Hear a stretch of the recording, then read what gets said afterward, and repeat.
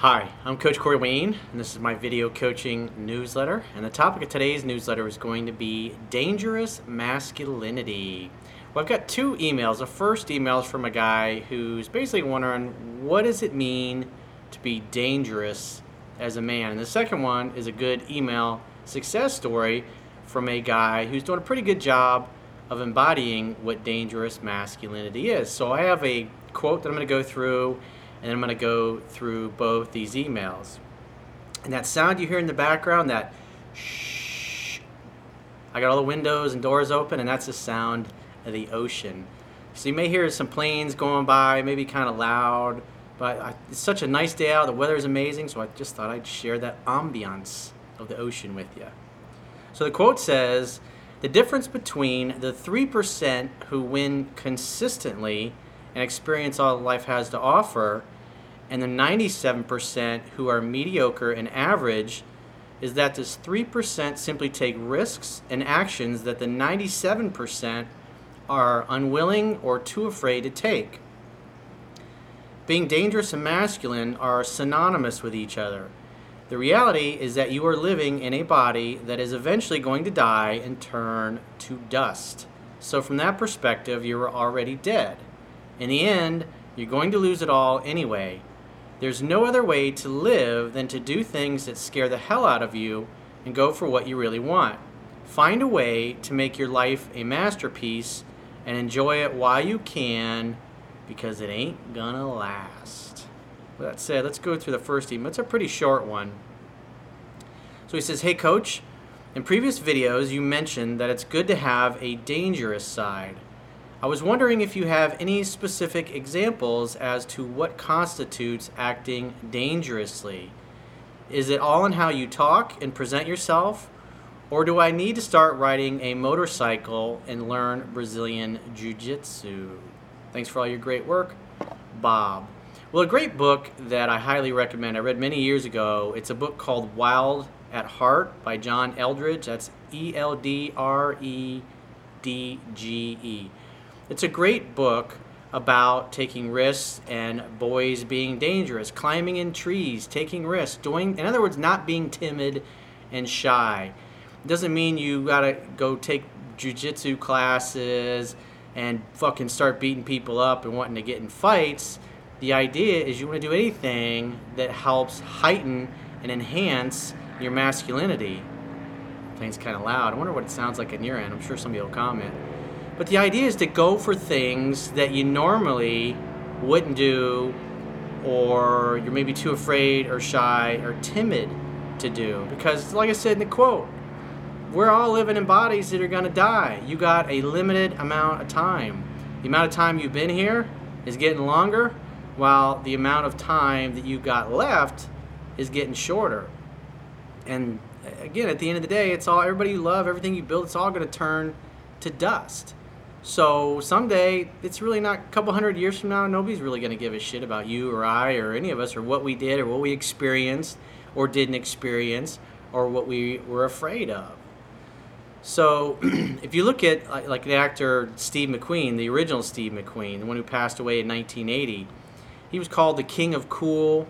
He was a guy who, at the time, what people embodied dangerous masculinity. He rode and raced motorcycles. He did a lot of stunts, like The Great Escape. I'm talking about the original one that was done in the 60s. Some of those jumps where he jumped over the barbed wire, he did it himself, even though the insurance company and his agent said you're not supposed to do those things. The stunt people are supposed to do it. He did them anyways because he was great at riding motorcycles. He raced cars. He was into guns. If he saw a woman he liked, he fucking went for it. He was completely lived life playing full out without holding back. And I was watching, I don't know if you've ever seen the show Billions. It's on Showtime. It's just in its third season. And it was a really great episode that came out this past week. And at the end of it, one of the characters that was Damian Lewis's character's right-hand man had the part of the episode was he was trying to, but there was like one burial plot left in this very famous cemetery, and he was competing to get it because to him that was his legacy, was to be buried in that cemetery. And so at the very end of the show, they had this conversation because there was another character in the show who's like 33 that died in the show, and they were just thinking about, man, 33 years old, and the guy, he's dead.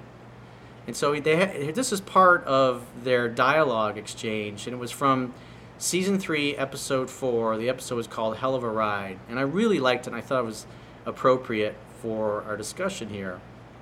And so the character says, the one, his right-hand man says, dying in your 30s is tragic as is 40s. Sympathy dissipates from there. 50s is such a shame.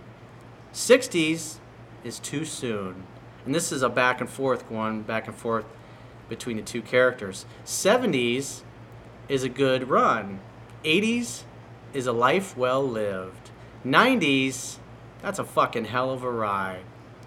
So the idea is that you want to try to live your life in such a way that you set yourself up where you're constantly going for the things that you want, taking risks, asking for a raise. If you don't get a raise, looking for other jobs while you continue to keep your job so you can get paid more money. More money means more choices. The money that you get compensated in whatever you do for a living is going to increase proportionally in relation to your, as what Scott Adams calls it, your talent stack, your skills, your knowledge, your ability to basically add value through some kind of product or some kind of service.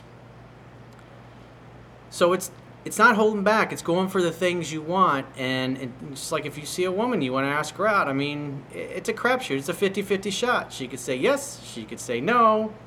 But at the end of the day, if you go for it and you get rejected, at least you tried. Because it's much worse to walk away from that situation, seeing somebody that really stirred something inside of you, but yet you walk away, and then for the next week or so, you're going to be wondering, man, what if I'd have asked that girl out? Instead of having regrets, it'd be much nicer to get to the end of your life, especially if you've ever known people that are older, or if you spend time around people that are at the end of their life, and a lot of them typically have lots of regrets. I wish I'd have spent more time with my friends. I wish I'd have spent more time with my family. I wish I would have kept in touch with my friends. I wish I would have taken that risk and tried to start that business that I always wanted to. Because at some point, you're going to run out of time. Masculine energy is about drive, mission, succeeding, accomplishing, breaking through barriers, overcoming challenges, taking risks. In other words, being willing to fail. Because most people are just simply living lives of quiet desperation. As Tony Robbins says, most people tend to major in minor things. They just won't do what's necessary consistently and over the long term to get the things that they want.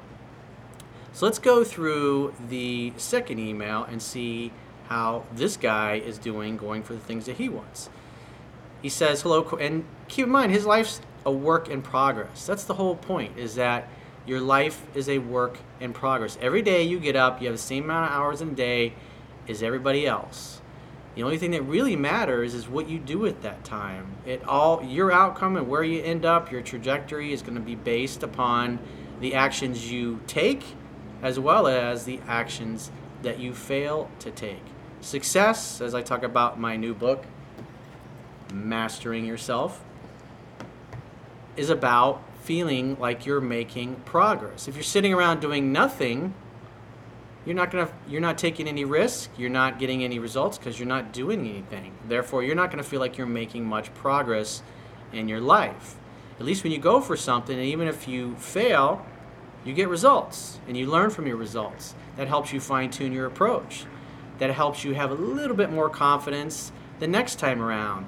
And the more you do things and the more you take risks and go for the things you want, it's like building muscle in a gym. You're building emotional and mental muscle.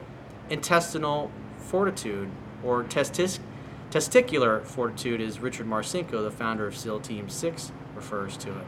That's another great book that I highly recommend. The Rogue Warrior by Richard Marcinko and The Rogue Warrior's Strategies for Success.